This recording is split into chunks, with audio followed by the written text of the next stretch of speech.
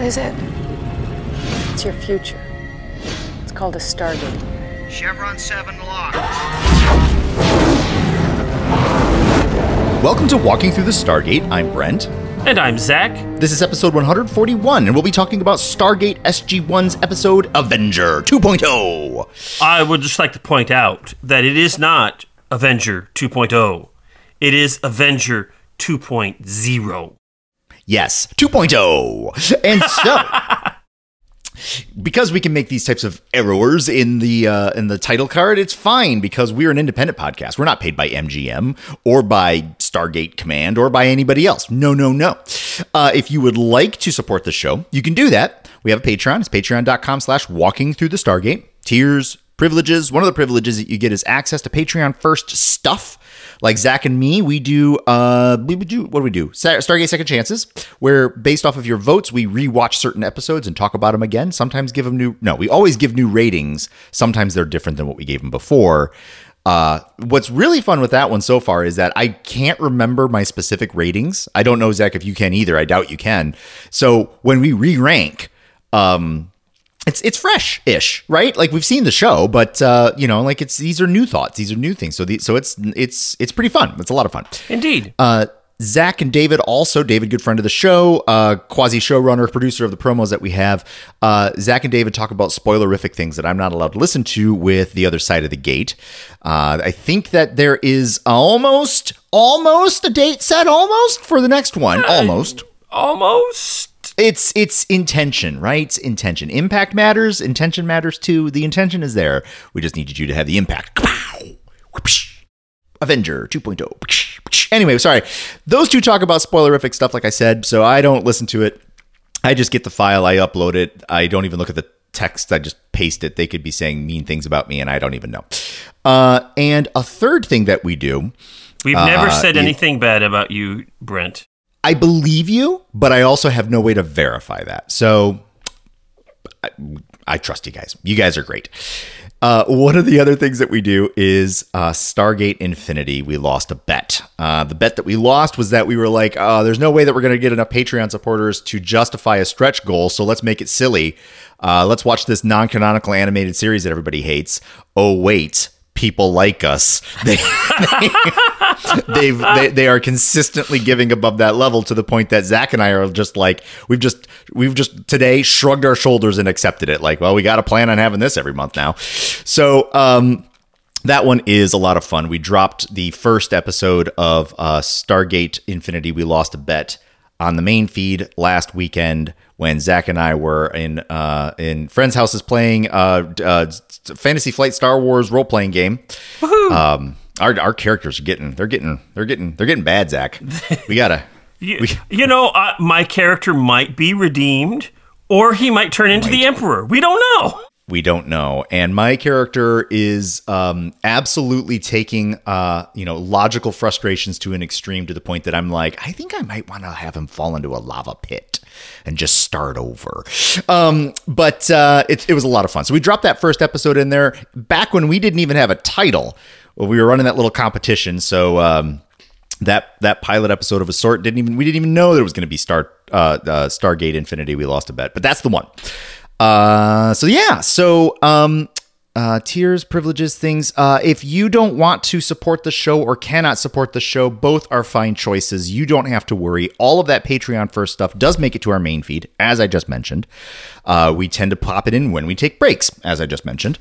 And if you have a friend or a family member or an enemy or an acquaintance or a stranger, I think that basically describes most relationship type things. If you have someone that you say, you need more Stargate podcast content in your life, here, listen to Walking Through the Stargate. You can tell them that they can find us on Google Play Podcasts, Apple Podcasts, Spotify Podcasts, and my personal favorite, any podcast aggregator. I haven't tried them all, but you know what? Pretty confident that you can use any reputable podcast aggregator and find our show. It is there. So, speaking of Patreon, though, yes. Zach tells me that we have a new patron on Patreon. Yes, we do. We've got Eric. Thank you, Eric, for signing up and joining. And hey, listener, if you want to hear me say your name in a way other than Hi, Eric. Then you can do so by joining us over at Patreon, walkingthroughthestargate.com is our site. That's going to be Zach later. Patreon.com/walkingthroughthestargate is our Patreon. Now, Zach. Yes, Brent. Before I do my standard shtick of pitching it over to you, I'm absolutely going to take advantage of the fact that I have a microphone in front of me and I do a podcast. You ready? I am ready. Okay, here we go. Russia, hey, stop it. Stop it. Quit taking somebody else's things. They're not yours. Hands off. Go away. Go away. And people of Ukraine, holy moly, y'all are like deeply inspirational. I am very frustrated that we live in a world where we can't come rushing to the aid of friends of democracy because there are consequences that look like mushroom clouds. That's stupid and I hate it, but you guys are awesome. So my little shtick, I'm taking advantage of the mic that I have right now. Glory to Ukraine. You guys are great. Russia, get out of there. Putin, your hands are smelly. Get away. So that's my thing. Zach. Yes, Brent. If a person wants to let us know that they think I should keep my nose out of international politics and keep the warmongering to the warmongers, how might they let us know that? So if you share Brent's views or you don't share Brent's views, you can let us know what you think by emailing us at walkingthroughthestargate@gmail.com, which is WIKINGTHRUGHTHCSDAOGATT. I kind of flubbed that up, but that's because I was running out of air. It almost sounded like letters. Almost. In any case, you all know what it is, so you can email us at gmail.com. Yes. You can also follow us on Twitter at Stargate Walking. You could even share stuff with us there. That's fine. You can go to the Facebook page, Walking Through the Stargate Facebook page and group. Keep your comments there about Stargate. If you want to email us about politics and stuff, you can do that. That's fine. But the Facebooks are for Stargate stuffs. Or you can go to our website, WTTS.space. Space. And check out what's happening there. The website will get you a link to get you to our Discord, where you can join our Discord community and have wonderful conversations there with all sorts of wonderful people there. You can also go to patreon.com/walking through the Stargate and support the podcast there if you so choose. Speaking of that, Brent. Yeah. I, earlier this week, was finally able to get the February votes emails out.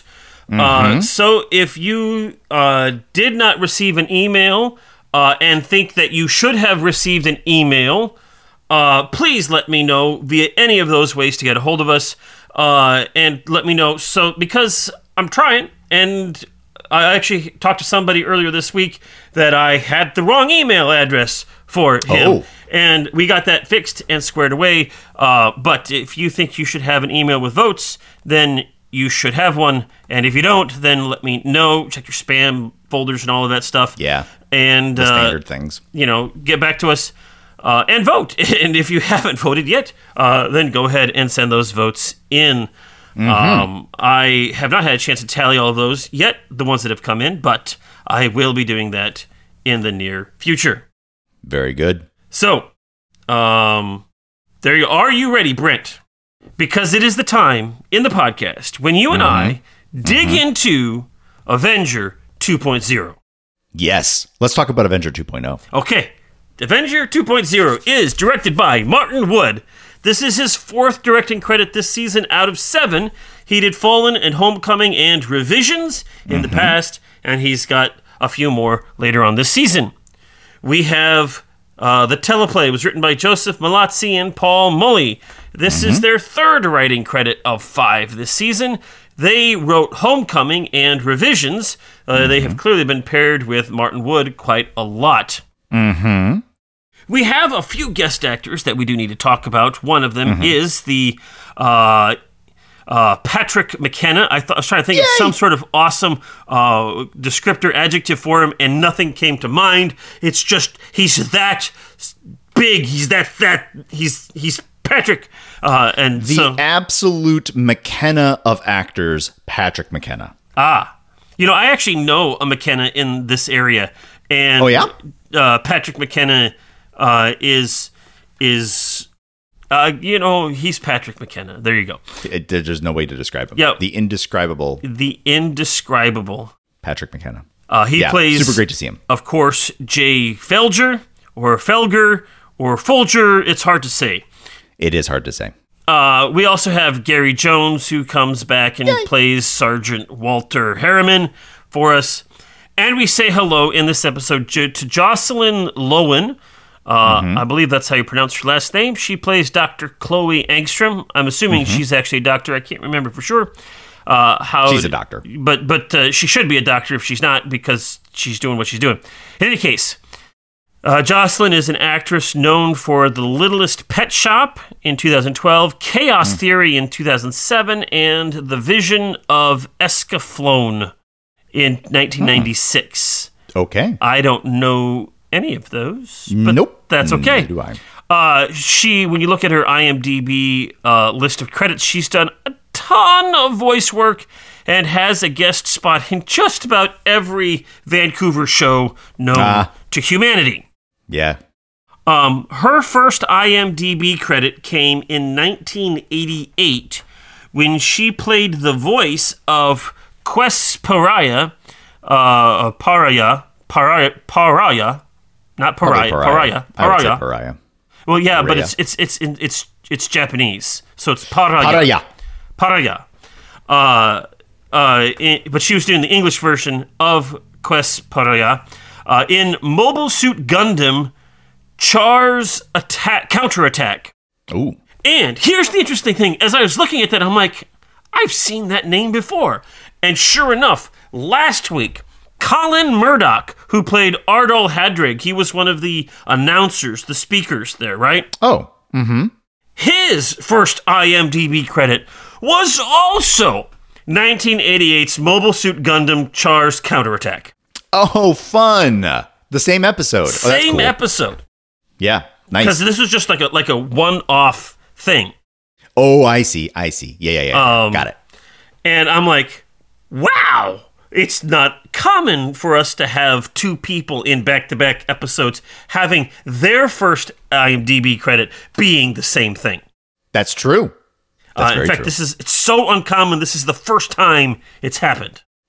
I think that's technically true, but I am recalling that back when we were doing season 1, there was a lot of the same shows that kept coming up, obviously. But I don't remember if we had back-to-back moments where when one of the guest actors' first IMDb thing was literally the same episode or show. I think that we had a lot of crossover at that point in time, but I don't think we actually hit it with that first IMDb credit. Right. Mm-hmm. So, there you go. That's Jocelyn. The original air date for this episode was August 8, 2003. Mm-hmm. In the United States, we are boring and still crazy in love. Listening to Beyonce. It was a smash hit. Smash hit. It was. We're getting to the point where I'm going to refuse to even acknowledge that it exists until it changes. Oh boy. I know. That's how long it's been. We'll see. I may pull out my own grumpy old man next week. We'll see. That's fine. In the UK, they were listening to Breathe. And that's what you guys are all saying about me when we're talking about Crazy in Love. Just breathe. It's okay. It's fine. It's by Blue Cantrell featuring Sean Paul. Mm-hmm. So, I don't remember it, but I think I will recognize it when I play it because that's ringing a bell. Well, as we jam out to the dulcet tunes of Breathe, yes, which is probably, definitely, almost certainly something super duper fast paced, like somebody's running a marathon and they have asthma. And so Blue is saying, hey, just breathe, use your inhaler, it's fine. Okay. Well, so while we're listening to this, I want to tell you what we were watching in the box office. Yeah. Well, actually, we probably weren't watching it in the box office. We were watching it in the movie theaters, and it's just talked about in the box office where they make their tickets and their monies and all of that stuff. Yes. In any case, number one was SWAT. And so if you're having a lot of money in your box office office and somebody tries to steal your money, then you need a SWAT team to come in there and stop the bad guys.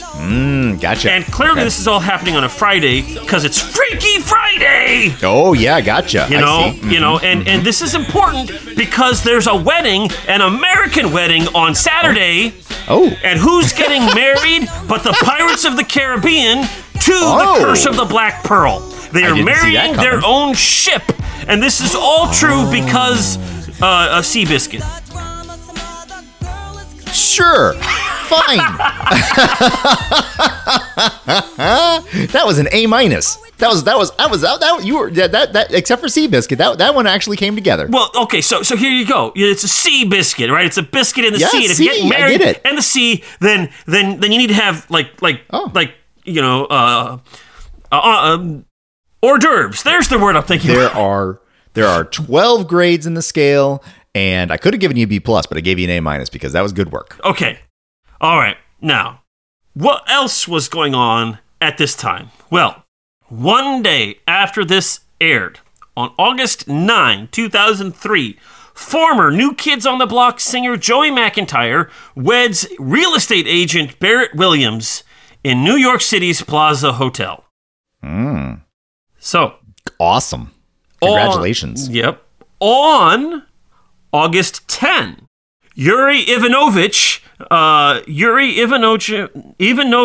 Melenchenko becomes the first person to marry in space, marrying Ekaterina Dmitriev, who's on Earth.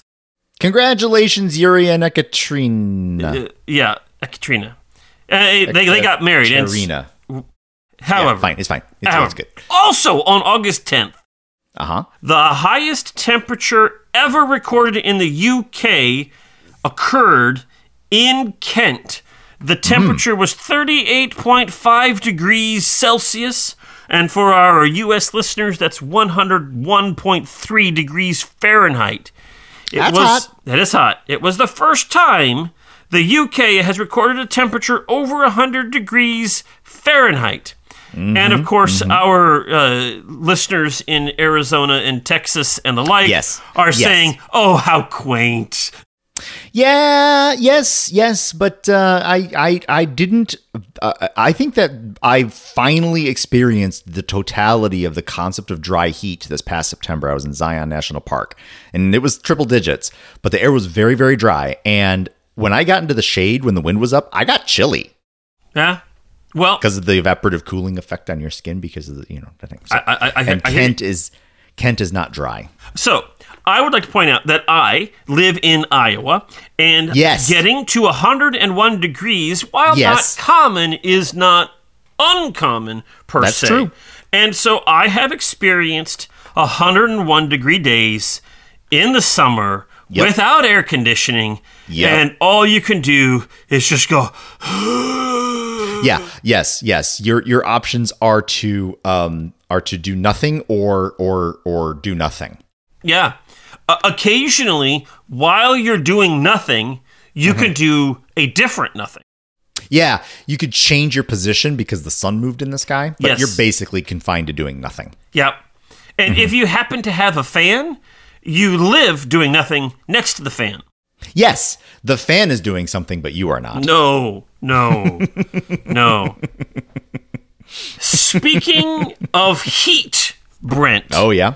The heat wave that hit Kent in the UK did not stay in the UK. No, it moved. It's a wave, right? It moved along, continuing east, and it hit Paris on August 11th. And the heat wave in Paris results in temperatures rising to 112 degrees Fahrenheit. That's dang hot. And it was so hot, 144 people died. Yeah, boo. Yeah. Boo. Yeah. Is right. Yeah. 101 is terribly uncomfortable heat, but that's hot. Barring extraordinary things, manageable. Even if it's not a dry heat. However, that 112, that 44 degrees Celsius, oofda. Yeah. Now, also on August 11th, NATO takes over command of the peacekeeping force in Afghanistan, marking its first major operation outside Europe in its 54-year history. There you go.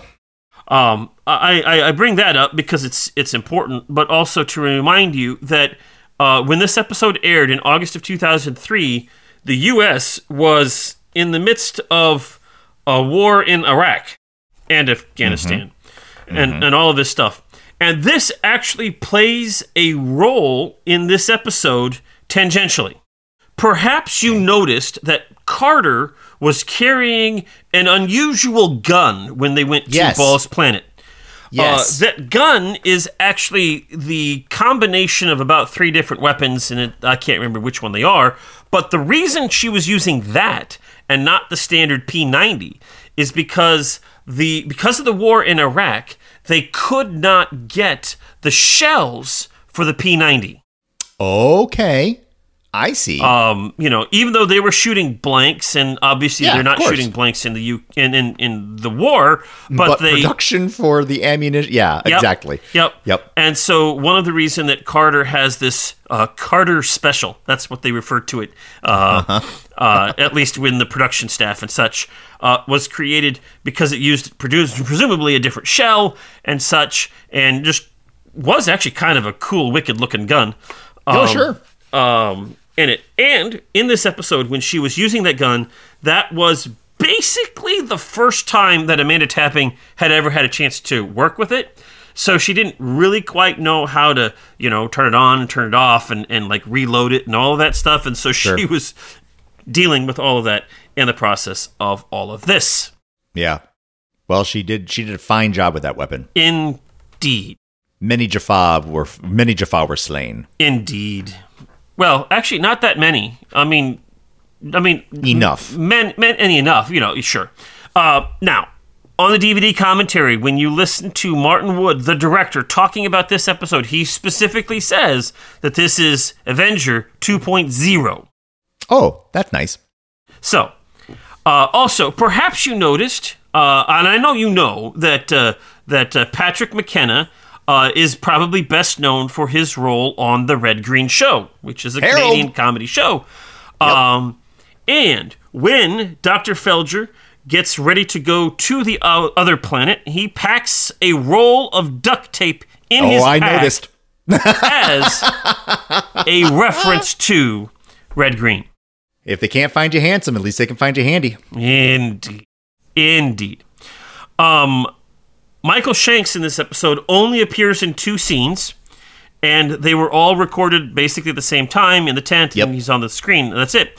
Christopher Judge only appears in 3 scenes and only has 2 lines of dialogue.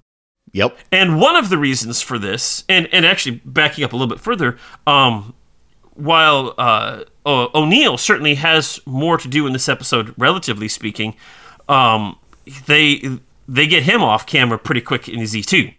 Yep. For that. And one of the reasons for this, including, but not limited to,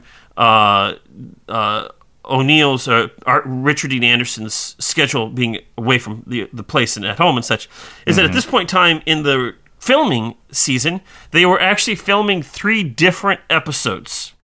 And they had been filming 3 different episodes for quite some time and will continue.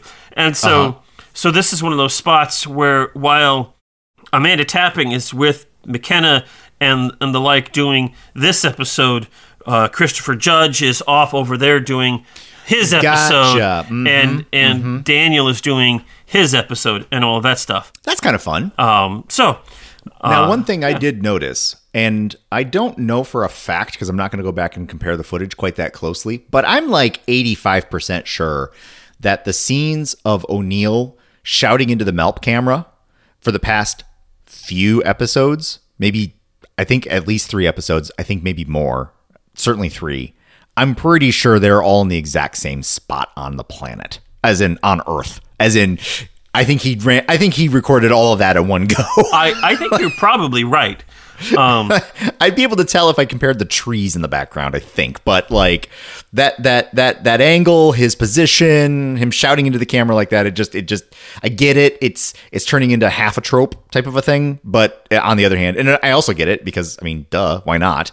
Why not have him film all that stuff? And then there you go. Thanks RDA. You're out. Well, have a great time. Not only that, but also you need to have those parts filmed because, like in this episode, you see those camera shots in the background of the main characters.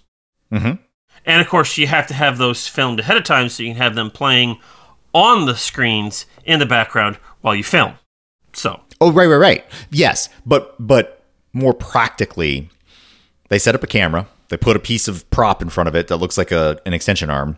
And then Richard Dean Anderson leans over it and starts shouting some lines. And then he flips a page. And he shouts some other lines and he flips the page. And he shouts some other lines. And they're like, yeah, we got it. All right, great. Thanks. And that's it. Yeah.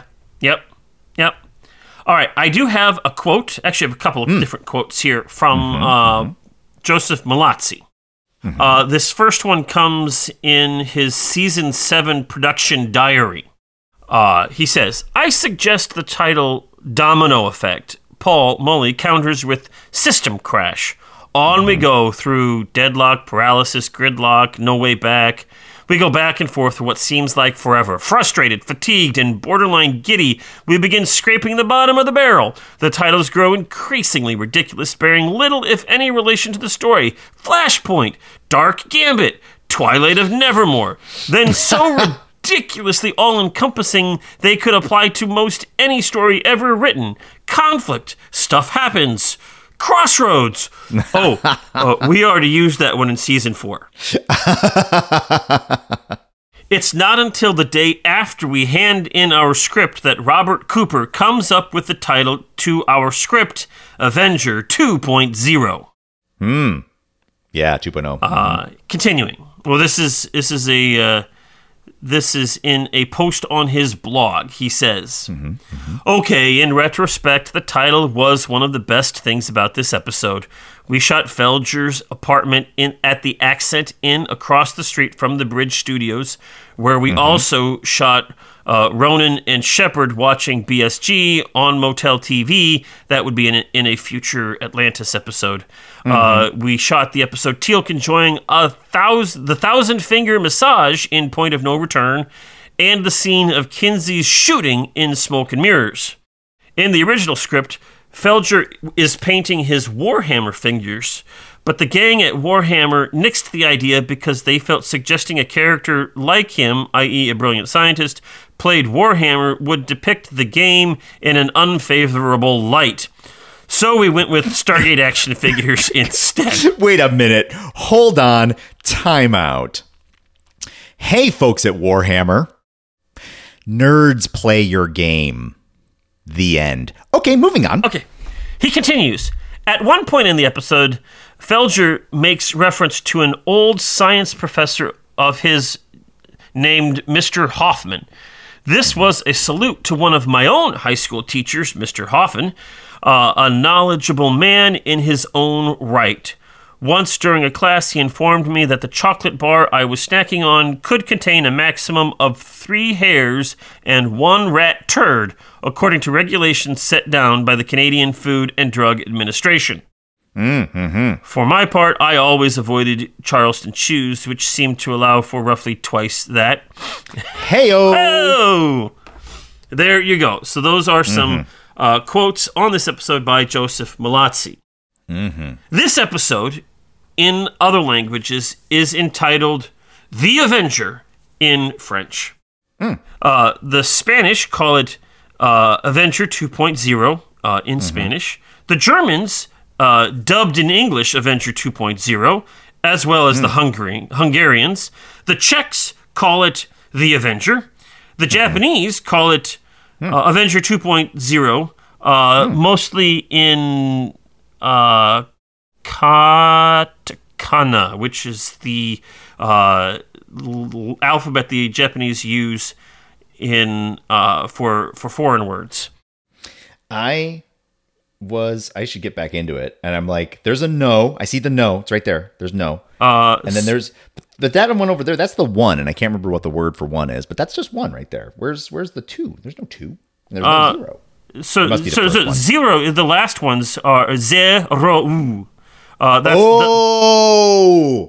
Oh, they do it that way. Got it. Right. Got it. So they didn't. Yeah, I see. No, so yeah, I don't know. My Japanese is really, really bad. But the point is, there it is. Now, I skipped one in there. The Italians. Oh, yeah. Called this episode Blocked Network. I mean, it is technically right on the nose, but yet it doesn't really give anything away. Not really. Until you know what you're talking about, and in which case you're like, bonk, bonk on the head. Bonk, bonk. Well, bonk, bonk, bonk. Yep. All right. So, shall we get into the synopsis for Avenger 2.0? Yeah, let's get into this. All right. Previously on Stargate SG-1, two borderline inept scientists do, on the other side of the border, things trying to rescue SG-1. Remarkably, they manage to succeed and save the day. Yay! And now, one of those borderline inept scientists, a Dr. J. Felger, and his assistant, Dr. Chloe Engstrom, are working on a new plasma weapon that, if successful, could be added to the 303's artillery. Woohoo! Felger pines over SG-1. He wants nothing more than the approval of Colonel O'Neill and Major Samantha Carter. Suddenly, the two appear to witness a test of this new plasma weapon. Okay, everyone, stand behind the laser beam, so no one will get hurt, because you stand in front of the laser beam, it'll shoot you, and that'll be bad. But stand behind it. Also, wear your safety goggles. Remember, kids, always wear your safety goggles in the lab. It's important. Here's your safety goggle. Here's your safety goggle. There's no way that this plasma weapon designed to take down Goa'uld shields and/or technology could possibly erupt in such a way as to render you dead or maimed for life. Here are your glasses. We want to protect your eyesight. Soon, Felger grabs the end of two plugs, and in mad scientist fashion, he slams them together to activate the weapon. It glows. It powers up. It looks like it's doing something. It is doing something, all right.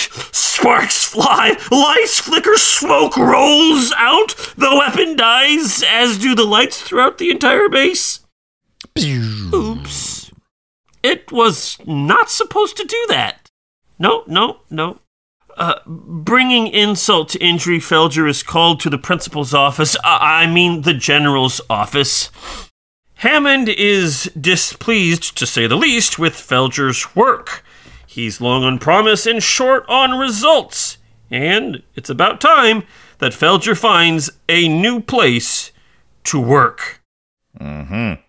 But wait! I got something, he says. Something big, something game-changing. Something that will take, just a week to cross the I's and dot the T's. You have 24 hours. That'll be fine. I'll take it. And so, with a 24-hour deadline to change everything, Felger returns to his lab and to his assistant, Chloe. By the way, Chloe clearly thinks the world of J. Felger and wishes he would actually notice her rather than mooning over the impossible Samantha Carter. Do not worry, dear listeners, for Felger is not without hope for long. He pulls out his great plan, Avenger! Trust me, it'll work! It'll work! It'll work! What is Avenger, you might ask? You mean, beside being the name of Felger's favorite superhero, it is a virus. No, not that virus. That's not for 20 plus years. It is a virus that we could upload into the DHD of another gate that will scramble its dialing system and make the gate unusable. That sounds interesting. Carter is interested. This virus has potential. O'Neill, on the other hand, couldn't care less. That evening, Carter visits Felger in his home. He's painting Stargate minis and has some SG-1 dolls lying around. And yes, people after seeing this episode wanted to buy those dolls, but you can't because they were special props made for this episode. Sorry, folks. Yep. Sorry. When he hears the doorbell, he panics! And that panic goes into overdrive when he realizes it's Carter at the door. Oh my goodness, it's Carter. Oh, quickly, he puts his pants on backwards and invites her inside. She's clearly a little uncomfortable in his place, and frankly, so is he. She informs him that she will be working with him on the Avenger project. For his part, Felger does a spit take and tries not to panic any more than he already is. The next day, O'Neill and Teal'c head off to a Rebel Jaffa meeting. Daniel is at this point in time already off-world on a planet that's dealing with flooding and rain. O'Neill invites Carter to join them, but she stays behind to work with Felger on the virus. Probably the best way to ensure that nothing goes wrong. Spoiler alert, something will go wrong. Spoiler! Cue the montage. No, nothing goes wrong here other than Felger's pining for Carter and Chloe's pining for Felger. When they're all done, they have a working prototype. The only thing left to do is to try it on a DHD. And what DHD are they going to try it on? But the one on Ball's primary Nequita Mines planet. Naturally. You know, why not, shoot for the moon when you're trying to test something out here? Anyway. Here is where things go wrong. O'Neill misses a scheduled check-in, and when the SGC dials him up to see what happened, O'Neill informs them that things were going well enough with the Jaffa rebels until somebody else did something bad, and then they couldn't dial the gate, and everything went bad. The gate does not work! Felger begins to panic, trying to keep things together. It's okay. It doesn't take long, and they realize that the whole gate system is going down. And what they didn't realize is that the correlative update system, which compensates for stellar drift within the DHD, was triggered by the Avenger virus, and now everything is broken, and it's all Felger's fault. Oh boy. Hammond tries to get as many teams back before it's too late, but after it's too late, there are still several teams stranded, including O'Neill and Teal'c and their team on the Jaffa Rebel planet, as well as Daniel in the rainstorm and the flooding, and then it's very bad. It's very, very, very bad. Fortunately, since the SGC doesn't use a DHD, they still have the capacity to dial out. Woo, we have something. We have something. Felger is in full-on panic mode. But wait! He's figured out a way to solve the problem! Trust me, Major, this is going to work! Sorry to rain on your parade, guys, but it didn't work! Heyo! Plan B? If we go to Ball's Nequita Mine planet and thing the things and poke the prods and spin the doodads, then we can fix the problem. Sounds great. Felger and Carter prepare to go. Chloe wishes Felger luck and hopes he returns soon with a kiss. Aww. Felger is flummoxed. On the planet, Felger does the things while Carter scouts the perimeter. And then Felger realizes that it's not Avenger that is causing the problem. I knew Avenger just simply wasn't designed to do this. It's not my fault. Ball changed the Avenger virus. This is Avenger 2.0. Unfortunately, that means Felger's patch won't work. Oh dear. Time to thing the different things and poke the different prods and spin the other doodads.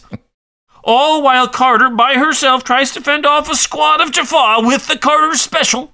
Things don't look too good for our heroes until an Alkesh appears out of nowhere and starts laying down cover fire for our heroes and scares the Jaffa away. Boo! Ah! Run! And who is flying the Alkesh? Well, naturally, it is O'Neill and Teal'c. Of course. Of course!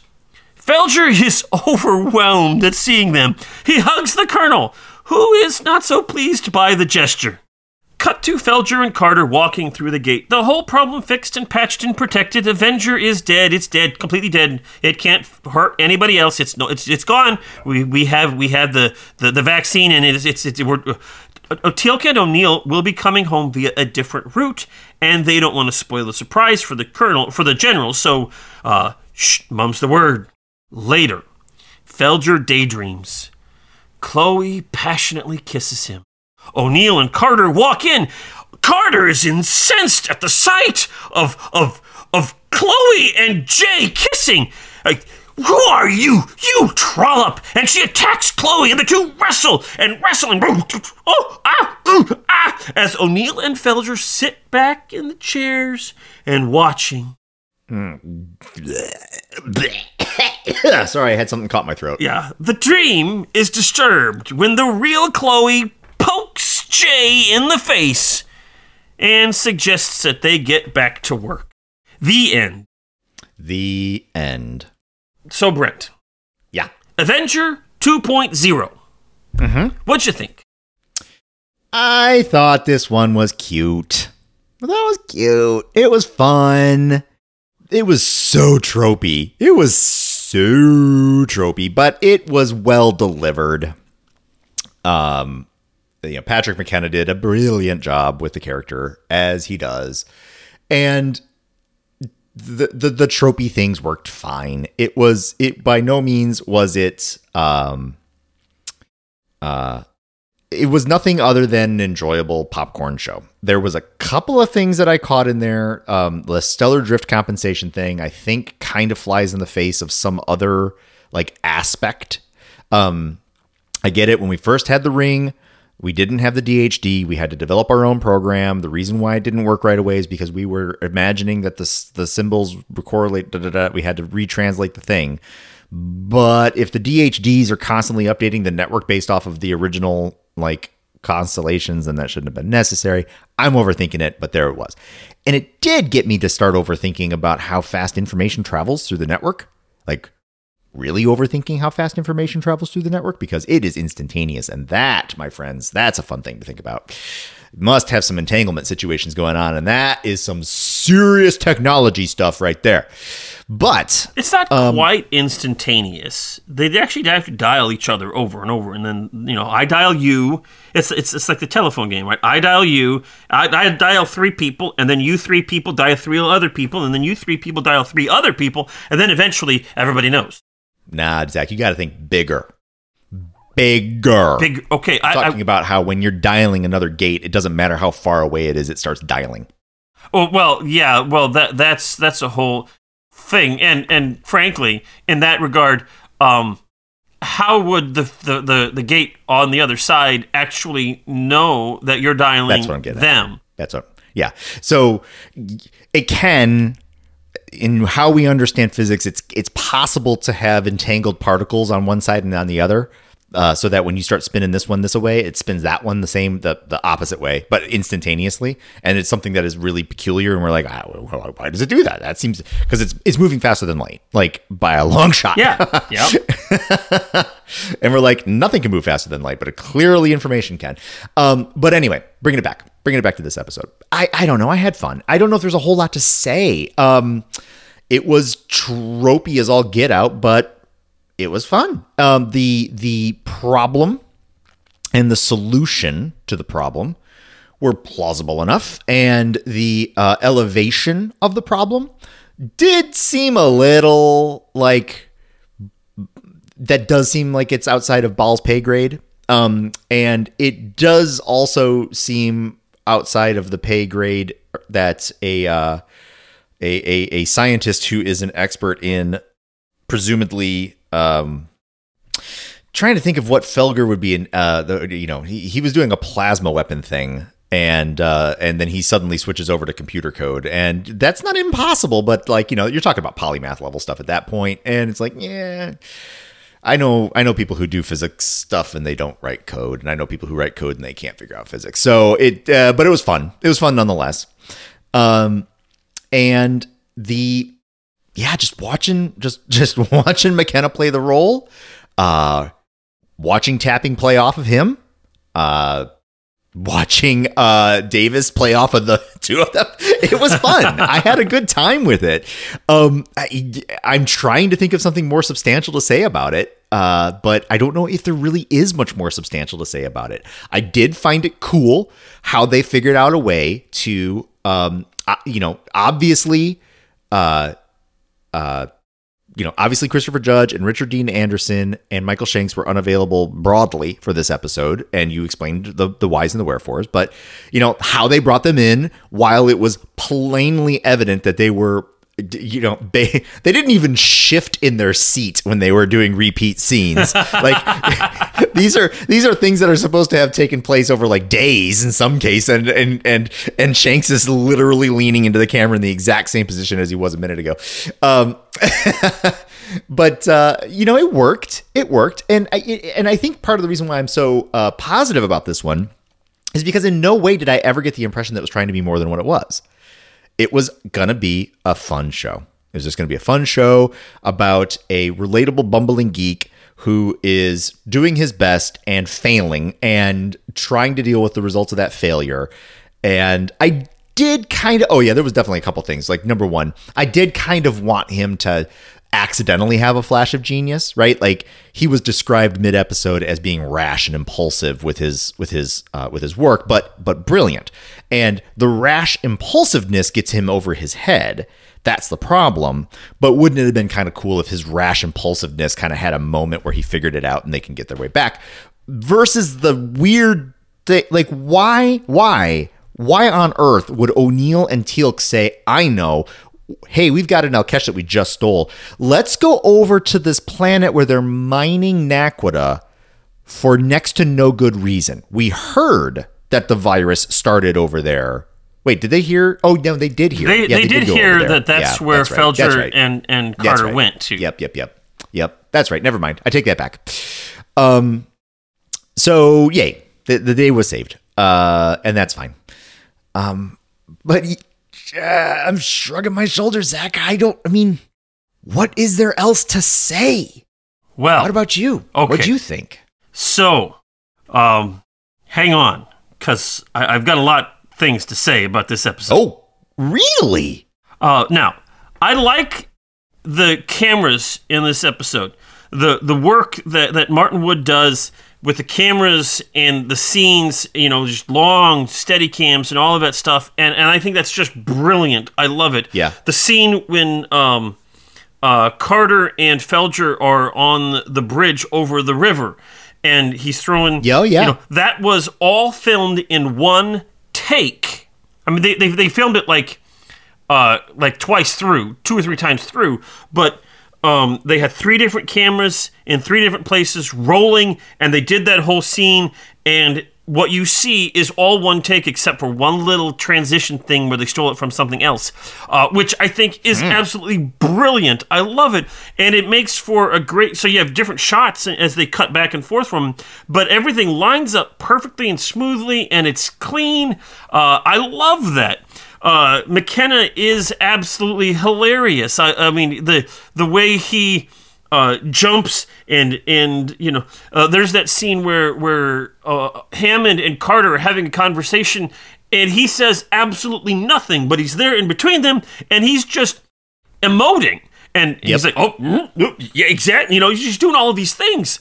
And that's just great. I love it. And as somebody who... is, in my life has not always been as confident as perhaps I am now. And, that idea of pining over somebody, not quite seeing what's in front of you, it's super duper tropey. And I don't know if it's played well. We'll get to that in a minute. But I can resonate with that, the desire to want to be important, to want to be seen as valuable, and feeling terribly inadequate in that. I think that is realistic. I get that. The story here of let's create a virus to take out a DHD is absolutely brilliant. It's a great story, and it actually continues... some meta narratives going on here, just in general, with new technologies and all that stuff. Unfortunately, by the end of the episode, they have to patch it up so that this is no longer a viable option anymore, which makes sense. You talk about Felger's brilliance. He actually gets Avenger to work and work properly. It's not his fault that he didn't quite think about how a resourceful Goa'uld System Lord and his cronies may have been able to manipulate it for other purposes. You know, the Deus Ex Machina of O'Neill and Teal'c saving the day is fine. Blah blah blah. The camera work in that last scene is absolutely brilliant, and the way it's all shot in one camera go, and you have all sorts of people moving around to make it happen, to make this magical dream sequence change. And it's brilliant in terms of its directing and its execution. There's actually a scene earlier on when they're walking through the hallway into the meeting room, and the camera operator has to walk through the table because the table splits in half. And so he walks through the table, and there's like 7 people there pushing the table back and moving the chairs back into place after he's moved out. And then when the camera spins around again, you actually see one of those guys in the background wearing an SG uniform with his back to the camera, just kind of hanging out there because they didn't have anywhere else to go with him, which is, again, brilliant on Martin Wood's part. This is great. The comedy is fun. The scene with Felger and Carter in his apartment, the fact that he's working on minis and then he gets scared and then he puts the pants on wrong, and then you get this idea that, Amanda Tapping is trying her best not to burst out laughing because McKenna's physical comedy is absolutely off the charts. Yes. And it's great, and all of this stuff. And then I watch it, and I have to force myself to watch it. Ooh, interesting. I get bored halfway through, and I'm like... I believe that. I believe that. I was in it. I was in the story for sure, because this was the first time that I've ever seen it.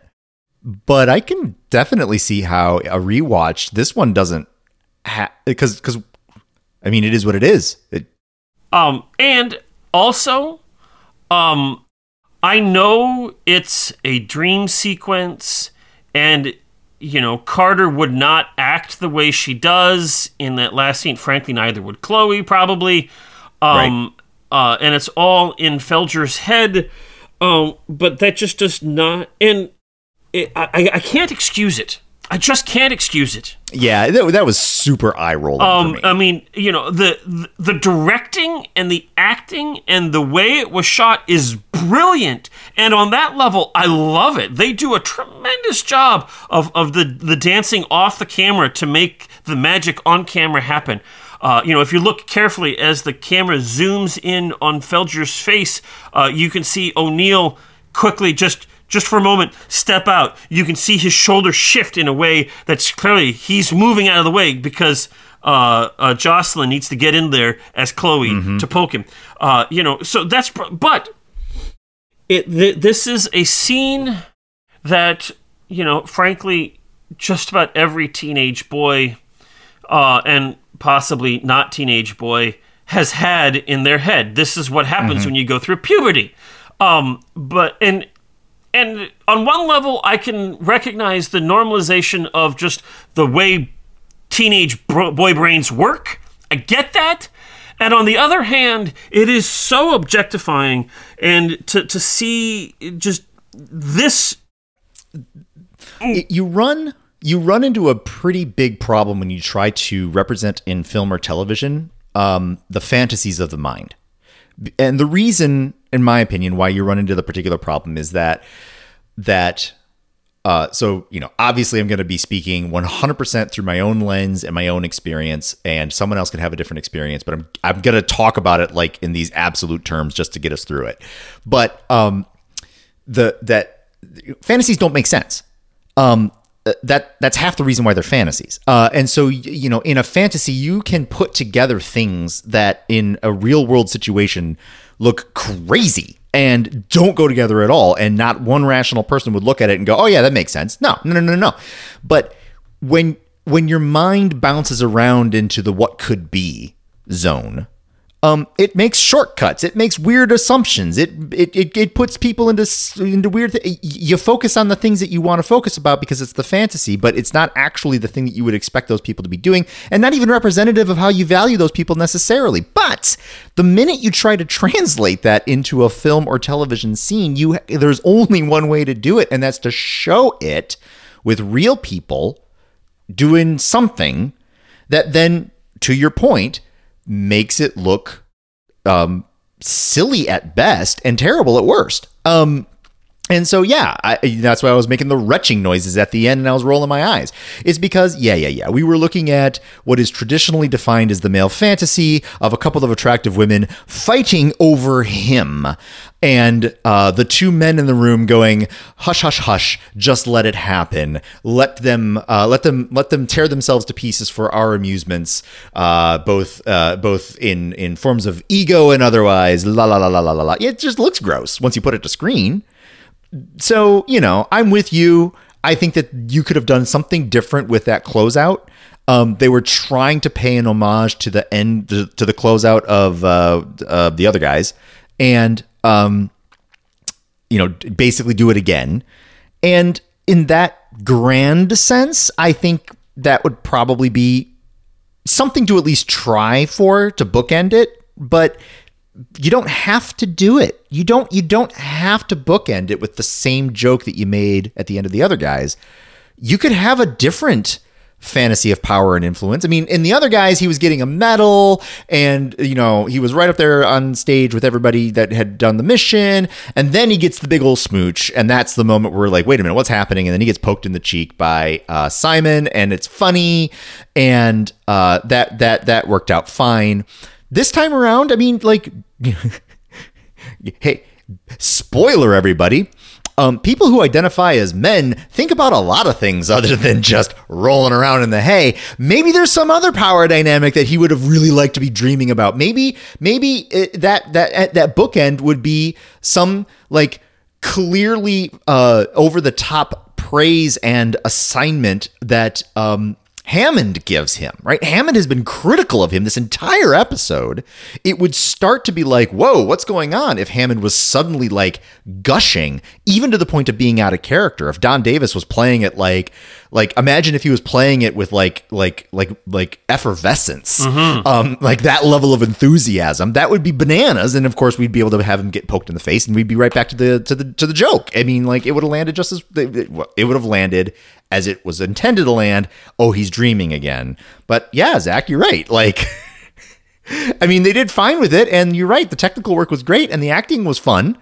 And it is dumb. It's super tropey, but you got a lot of power when you have a television show. You got to think about it for a minute before you show that. Yeah, so, and I'm right there with you. When you watch the commentary, you listen to the commentary, because the commentary was Martin Wood and Amanda Tapping talking. Mm-hmm. There are some backstage videos on the DVDs that I watched as well, and it looks like the actors are having fun with it. They are leaning heavily, particularly Amanda Tapping and Jocelyn Lowen, are leaning heavily into the silliness of it all. And yes. And I get that. That's good. It is my opinion that we as people who are doing creative things need to pay attention to what creative things we are doing is how they're being used and how they're being visualized and seen. I mean, I don't want to go quite so far as to say we as creative people need to pay attention to what other people have to say and think and take responsibility for their thoughts.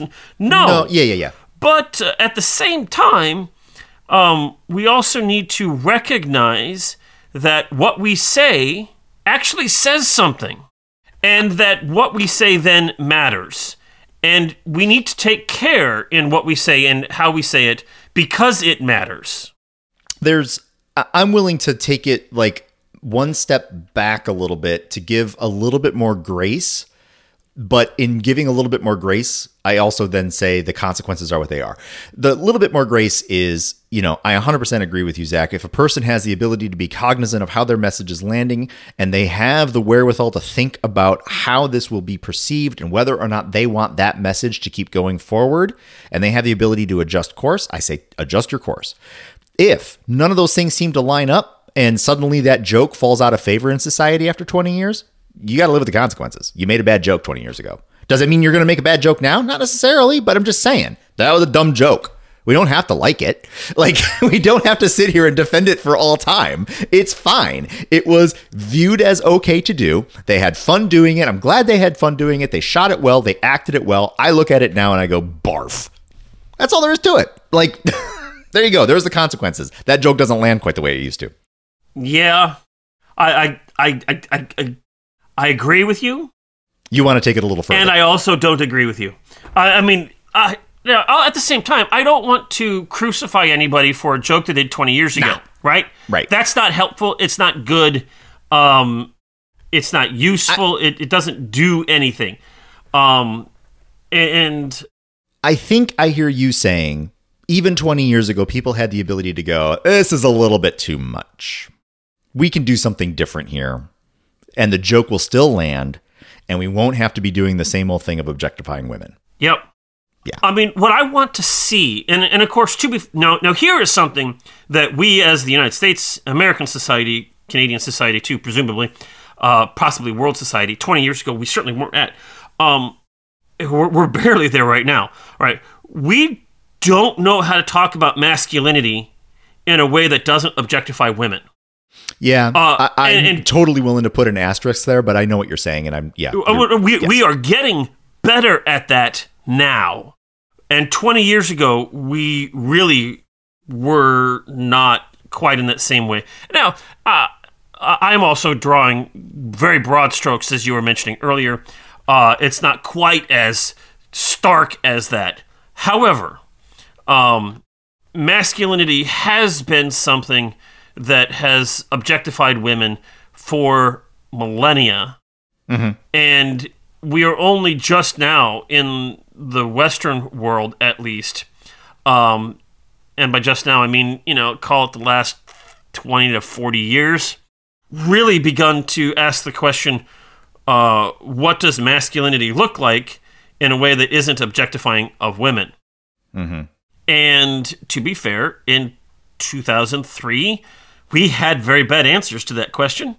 20 years later, in 2022, we have hopefully some better answers to that. Totally. I would... Oh, go ahead. No. So that's just where I was going. So I'm willing to be a bit more generous to human society, but only in this kind of vein that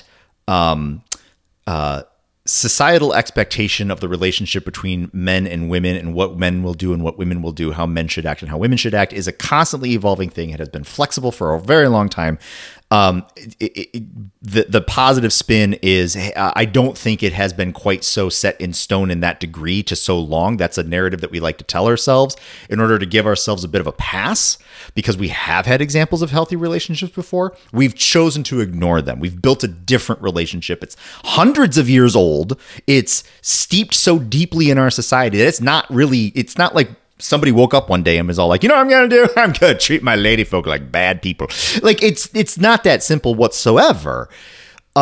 And I agree with you. We are breaking those molds. We are thinking about it differently. We are people, and we are engaging with people as people. And those people prefer to engage in certain types of actions and activities and thoughts and feelings in ways that do kind of put them into buckets, and they like to be in those buckets. And that's, in my opinion, fine. I think there's just a lot of fun in those types of buckets. But we don't have to necessarily be like, you over there, you need to wear these clothes, act this way, think these thoughts, and have those feelings. Anything else is not allowed. Go. Right? That's the garbage part. And this scene is a little bit of that garbage. It's like, all right, you two, you need to look like this, act like that, say these words, and then behave like this. And you two, you need to do these things, act this way, and say these lines. Wonderful. Now the balance is restored. Right? Like no, gross. Stupid. Don't need to do it. To echo your earlier point, hey, creators, if you have a chance to think about that impact for a little bit, you don't necessarily have to go for the easy win. You can go for the joke. You can go for the joke even really well. Don't mail it in. Haha, see what I did there? I see. And, for us globally, yeah, we are absolutely continuing to engage in the conversation that has spanned millennia about what people are, how they behave, how they should behave, et cetera, et cetera. Yeah, I'm losing steam. My soapbox kind of, Yep.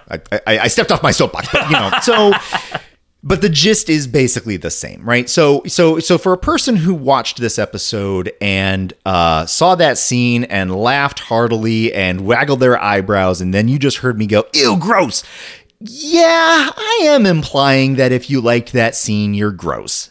That is true. Then that doesn't feel good when you're like, go shove it, Brent. Like, I hear you. I hear you. I'm going to stand by my opinion all the way through. I'm not going to back off it, but I get it. Nobody likes to hear that. And we participate in a society where that kind of a joke has been standard, where it's just a joke. Can't you take a joke? No, I don't have to, because half of the people that watch that thing probably thought it was gross and disgusting. It wasn't that funny of a joke. You could have told a better joke. Just because you tried to tell a joke doesn't mean I need to laugh, nor do we need to give you a pass on that one. Make better jokes. And so, yeah, I'm willing to go toe to toe on this one. And apparently for an episode I didn't have a lot to say about, I have a lot to say about it. But yeah, I'm right there with you. Cool.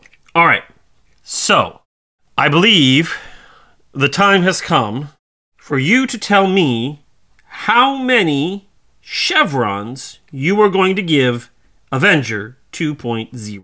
Yeah. How many chevrons? So I did watch this episode with one version of a smile on my face throughout the whole thing. I really did like watching Patrick McKenna play his role again as Dr. Felger. Or Felger, or Folgers. It does matter, but whatever. We got three names. And watching McKenna and Tapping play off of each other was a lot of fun. Watching Davis get into this, they did a really good job. I really liked watching that dynamic go. It was fun. I had a lot of fun. The show was as tropey as you can get. They did a fine job for keeping almost every single one of the tropes, except for the very last one, to be right on the money, and the delivery was what I expected, but the payoff was exactly what I wanted, and the timing was wonderful, and there were little interpretations. Like, I didn't notice that his pants were on backwards until he turned around at one point, at which point I noticed his pants were on backwards, and I laughed out loud. So, there was definitely some things in there that were definitely gems. And the total story is a reset to zero. The total story was definitely interesting, but, not all that much of an impactful thing. Yeah, the meta story was advanced because Baal apparently is more powerful than he was at the beginning of the episode, but that's like saying the clouds got a little bit darker since sure, you can explain Baal getting more powerful 15 different ways, but there you go. This one happened. I think this is a 5 out of 7 for me. It's not stupid good, and it's not even like so good that I want to watch it again. I think it totally is a one and done, but I had fun with it. I enjoyed it. And if I watched it again, would I give it a 5? No. I'm pretty sure it'd be much lower. I expect, Zach, you will not be anywhere close to my 5, but I had a fun time with this first watching. 5 out of 7 for me. Cool. I have been wrestling. So I watched this episode last night, late afternoon, something like that. And since I watched it, I've been wrestling with how many chevrons I'm going to go, and I vacillated between such and such and such.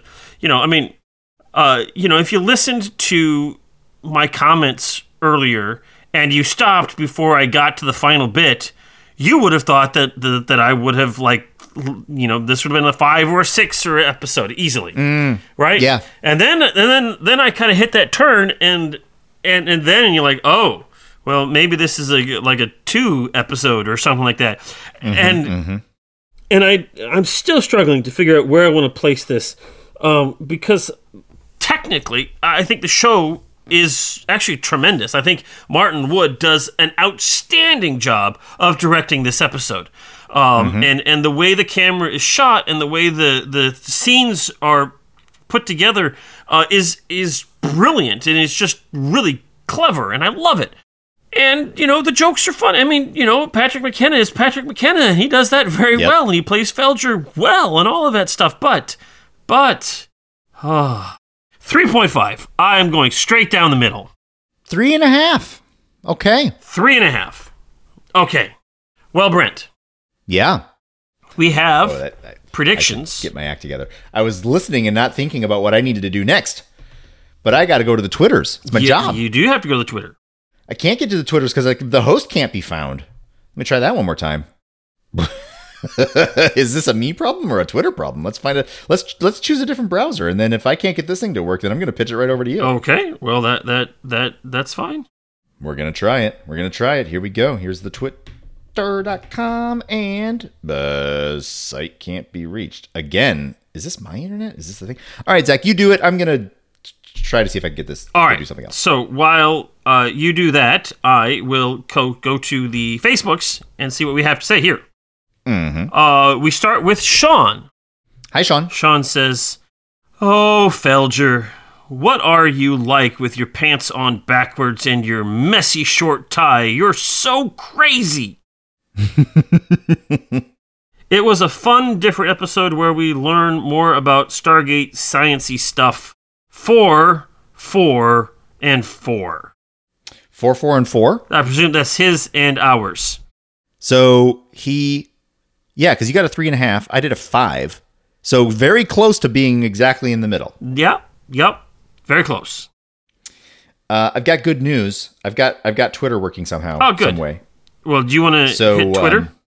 I will hit Twitter. Now, here's the problem, though, is that Twitter likes to show me things in ways that don't make sense because I'm an old man and I don't like technology. So let me go to my own dang tweet. And now I got the freaking reader view up here because Apple's trying to help me out. I don't want the reader view. There we go. Okay, we've got Kevin. Hi, Kevin. Hi, Kevin. He says, "Hi, Brent. Hi, Zach. I don't get the triangle reference." So in my tweet, I said, "So what do you think? Will Teal'c's tattoo be replaced with a triangularly shaped one? Isn't that what happens when an Avenger is upgraded to 2.0? How many chevrons do you think will give Stargate SG-1's episode Avenger 2.0? Maybe I can explain it to him on the Discord. Oh, right. You want a prediction thingy. That's why I'm writing all this. Well, it was less fun than the other guys, but I think you'll enjoy it more than I did. So he's going to do one of his combo things. You ready? Uh-huh. He thinks that between the two of us, who gave it 8.5 between the two of us, he thinks we're going to give it 10. Very close. Ooh. 10 total. So there you go. That was from Kevin. Thanks, Kevin. Well, Kevin continues his comments here on Facebook, and we'll go to Kevin next. He says, "Hi, Zach. Hi, Brent. As I said earlier on Twitter, I wasn't a big fan of the other guys, and that holds true for this one as well. But as I was watching, I did happen to jot down a few thoughts. Number one, a quick Major Wood cameo early on. Blink and you'll miss it." I saw it. That's true. Number 2, is that the same bridge that Colonel Cloneel went to on Fragile Balance? I mean, probably, but I don't remember. I don't know. Number 3, is finding a computer virus in a DHD more difficult than using Control F? I did have to kind of chuckle that we got a prop with 2 fake crystals, basically. Well, they're all fake, but you know what I'm saying. A couple of proxy crystals with some wires plugged into, I think, what was the keyboard and mouse port on that particular computer. I can't remember the name. Remember the round ones? I can't. It's like PC something or another. I can't remember. The old ones though. Yeah. Like it was a right way up, etc.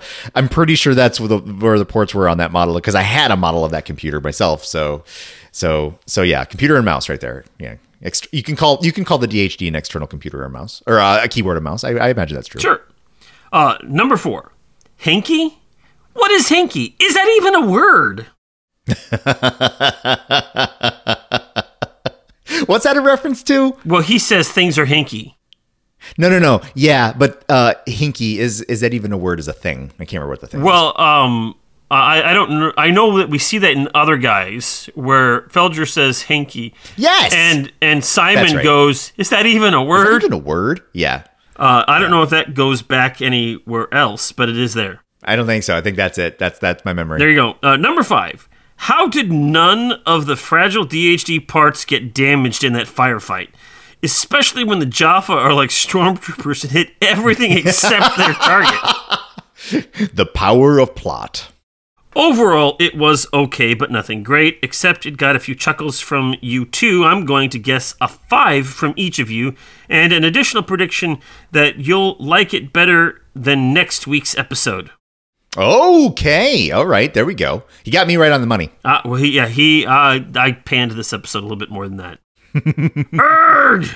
Sorry, that's his comments to next week's episode. A low point of the season next week. Well, let's just see how it goes. I hope you like Star Trek Enterprise.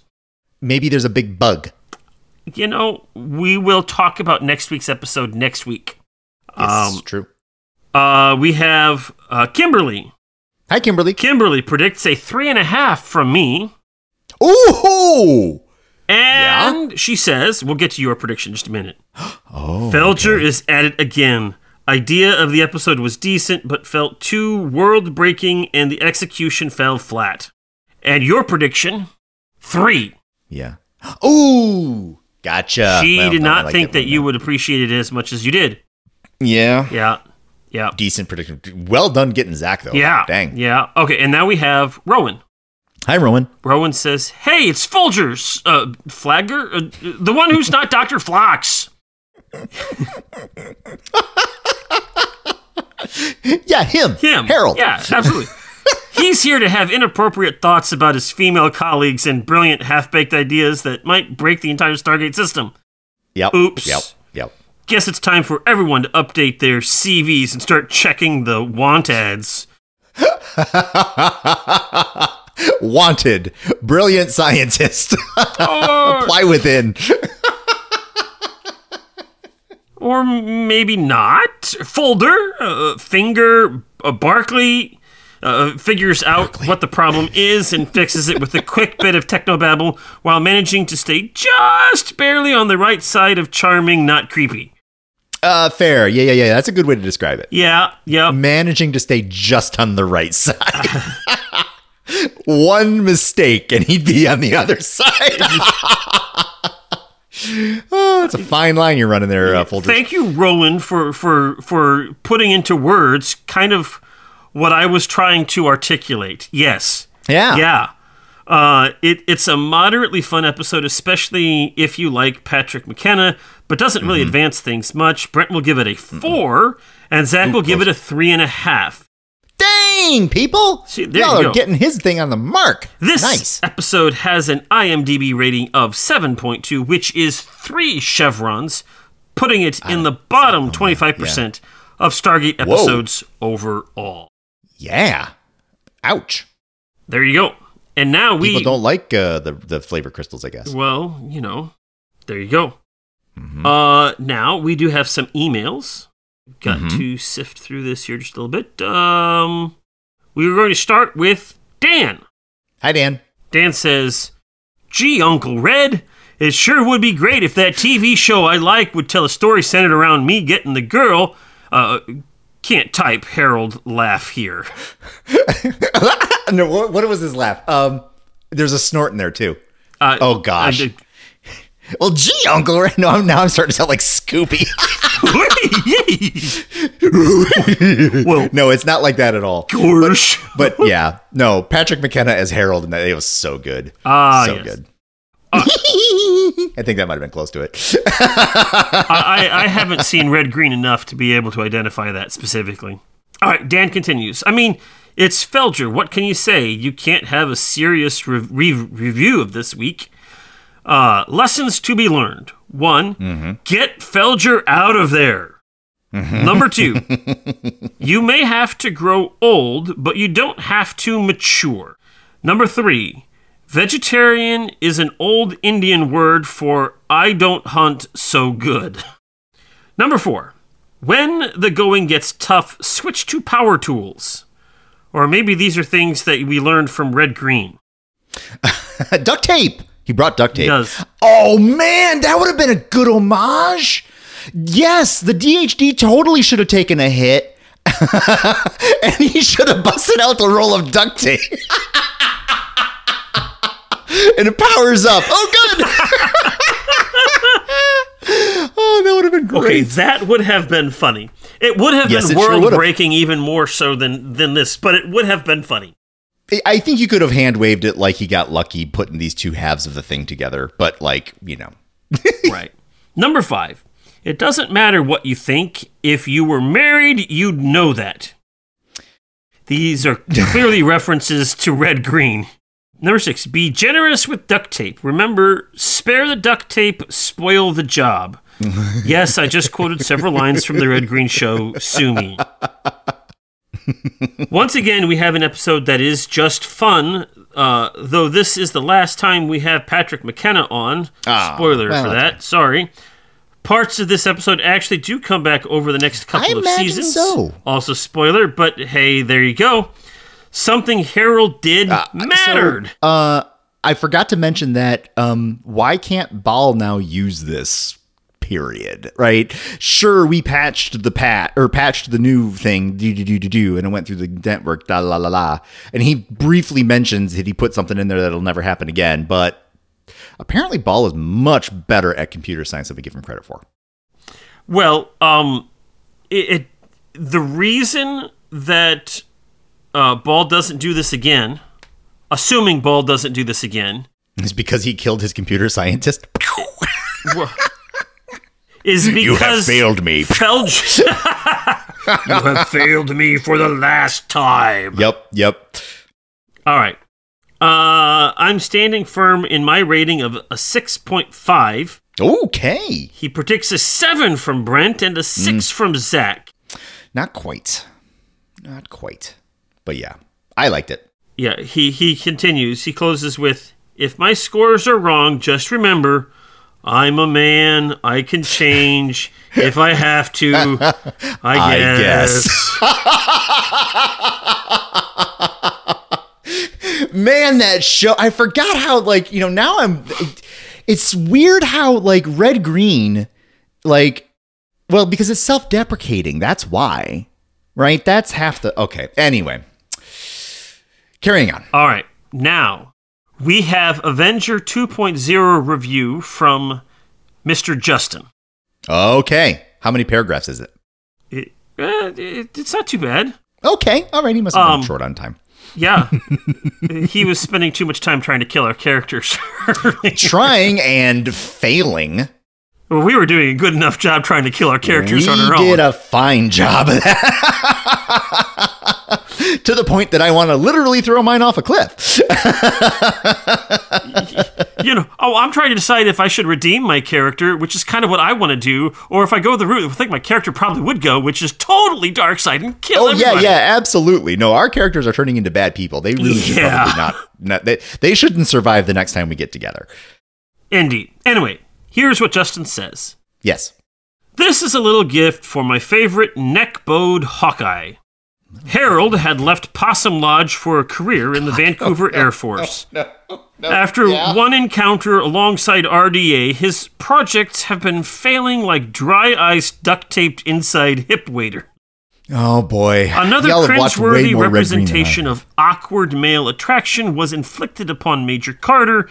Either she missed SG-1's vacation planning or lost a bet. But in either case, she keeps Folgers at arm's length, which is appropriate for bad coffee. Mm-hmm. If it ain't broke, you're not trying, seems to be the theme of the episode. While it is apparent that the SGC's knowledge of the Gate Network is as limited as Ranger Gord's knowledge of healthy relationships, it isn't as limited as Harold's knowledge of military operations. Although, I'm sure the thought of surviving indefinitely isolated with Sam wasn't a part of his checkers strategy when volunteering for the mission. Their use of the rain machine to ratchet up the tension with Daniel and the others as well was well done, the people we cared about were going to be lost because Quando Omni Fluncus Moritati was filled with self-doubt like the everyman hero that the trope called for. Yeah. The RDA Ex Machina was perfectly timed, especially because they MacGyvered a fix to the virus that I can only assume Ball's ants re-engineered.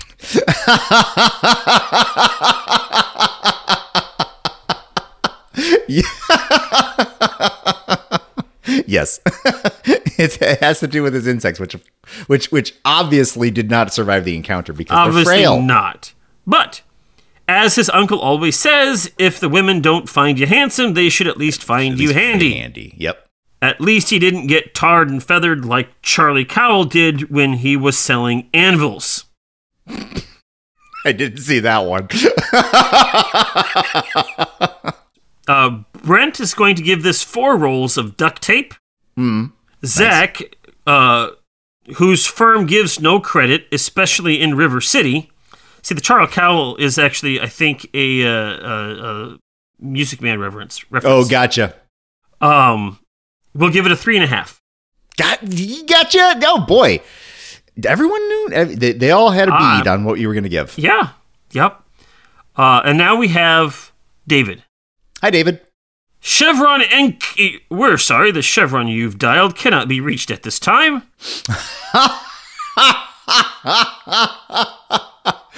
Please hang up your network and try again. There you go.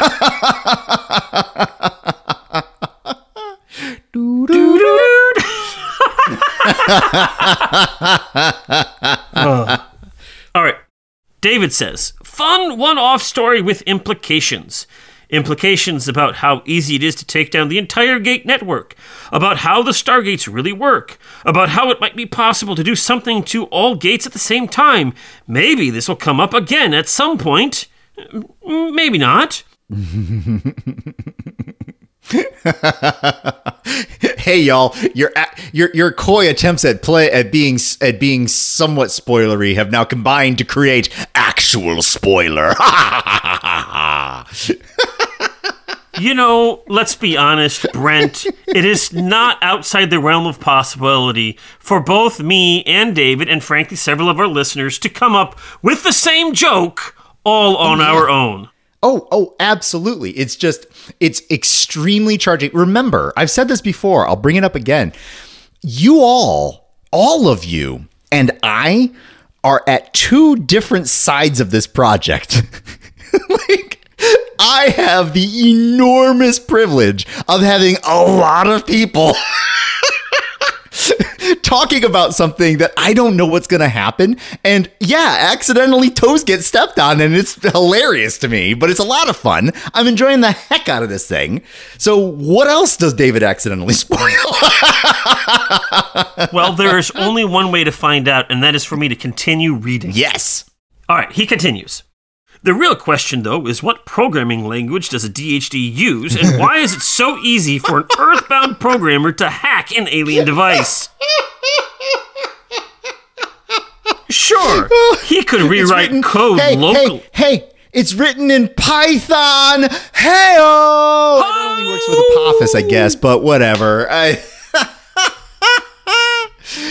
Oh, man. Yeah, but the Google didn't actually write that language. They wrote Objectify C. Hey-oh!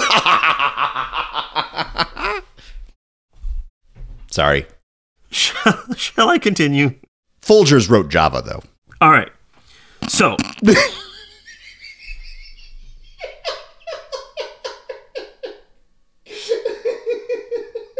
Are you quite done yet? I figure there's probably one more in there, so you might as well just get it out. No, I can't think of it. The Folgers writes in Java, though, one just did it for me. All right. Okay, carry on. All right, we'll okay. So he continues. Sure, he could rewrite code locally on the SGC supercomputers, but that's a completely different system OS language from the DHDs. Also, when did Felcher become a programmer? Earlier, he was working on lasers, and before that, he was on a dig on another planet? Oh, Is yeah, he just that's a right. jack of all trades scientician? A less capable Buckaroo Banzai? Never mind. This episode is just terrible if you think about it too much. Don't think about it too much. Which is why I choose not to think about it too much. There we go. Brent will give it 6 chevrons. Close. Because he also chooses not to think about it too much. Yes. Zach will Got give me it there. Zach will give it 5 chevrons because repeat viewings bring out the ridiculous concept of this story. You know, if, you are right that that repeat viewings do bring out more ridiculous, and yet the more ridiculous. Yeah, no. There you go. All right. So those were our predictions. Nice. And I say thank you, everybody, for those. Those were Yes, awesome. thank you very much. And now, Brent, Yeah. it is time for the episode that Kevin thinks is absolutely horrific. Oh, yeah, that's right. Yeah. The name of this episode that Kevin thinks is absolutely awful is Birthright. Because there's nothing more bad than a birth gone right. I got nothing there. That was... Yeah.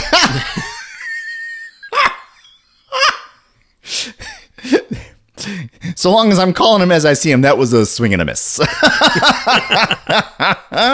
You know, you can never hit the ball every time. Not every time. Even the best hitters only do it about 4/10 the time. And when I was playing baseball, admittedly 38 years ago or so, I was too afraid to even swing the bat. I would get up there and I'm like, please don't hit me, please don't hit me. Oh, but Yeah. if you hit me, I get to go to the first base. So, okay, don't hit me. Just keep throwing. My problem when I was playing Little League was that and I think this is why I had a problem, is because I'm also a musician. And so I would always let the first pitch go by me. But at that point, I had the rhythm in my head between when the ball was released and when it hit the catcher's mitt.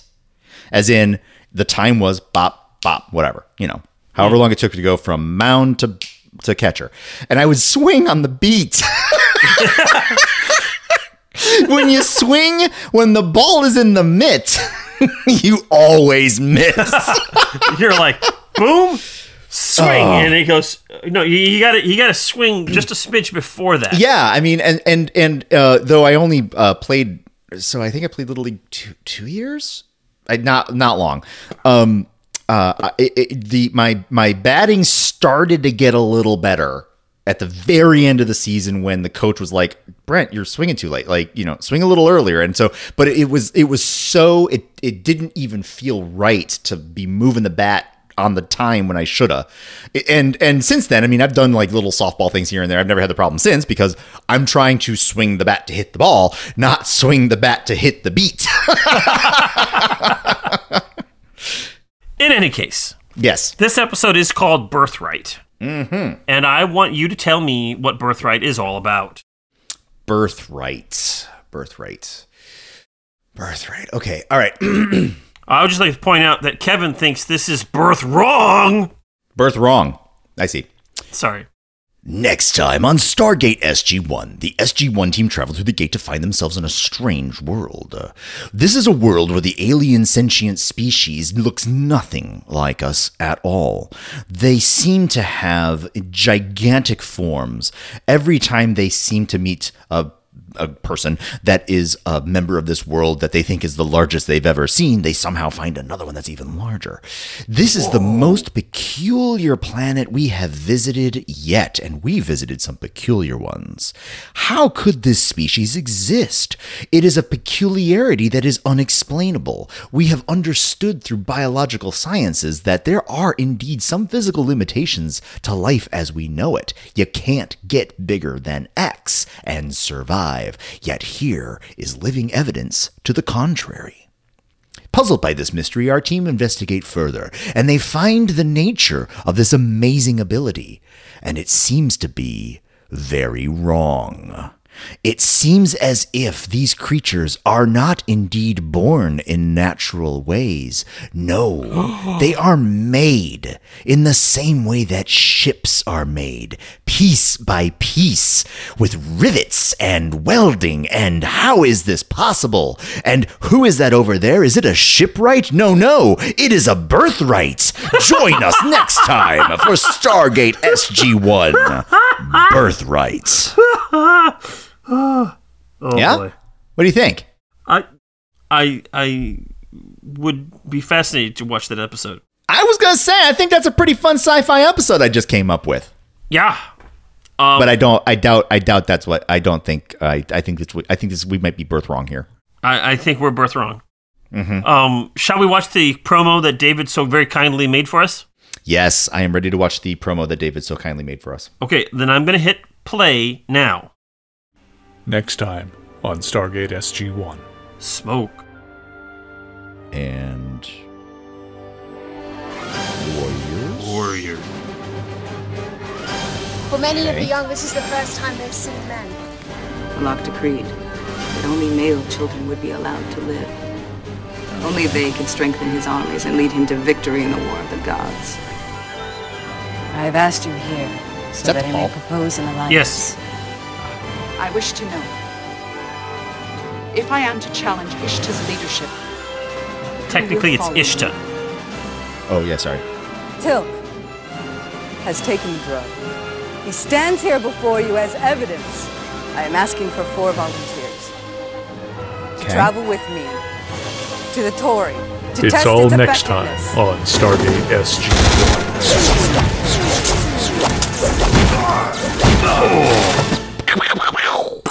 Huh. Okay. So we're gonna have a world of Jaffa who are gonna look to try to get off the snakes. We will have to wait till next week to find out. I see. Okay. But thank you again to David for that, and thank you all for listening thank you, David. and bringing in your comments. If there is something that we missed about this episode or any episode or whatever, please let us know by emailing us at walkingthroughthestargate@gmail.com or going to Twitter or the Facebooks or the Discords or wherever it is that you go. And if you want to support the show, go to Patreon, all of that stuff. Woohoo! This has been a great episode. Thanks to you, dear listeners, and to you, Brent. And, yes. That's awesome. Thank you, Zach. Oh, thank you. You're welcome. And with that, I say, I'm Zach. I'm Brent. And this has been Walking Through the Stargate. See you next time. Bye. Carter, dial it up. Get these people home.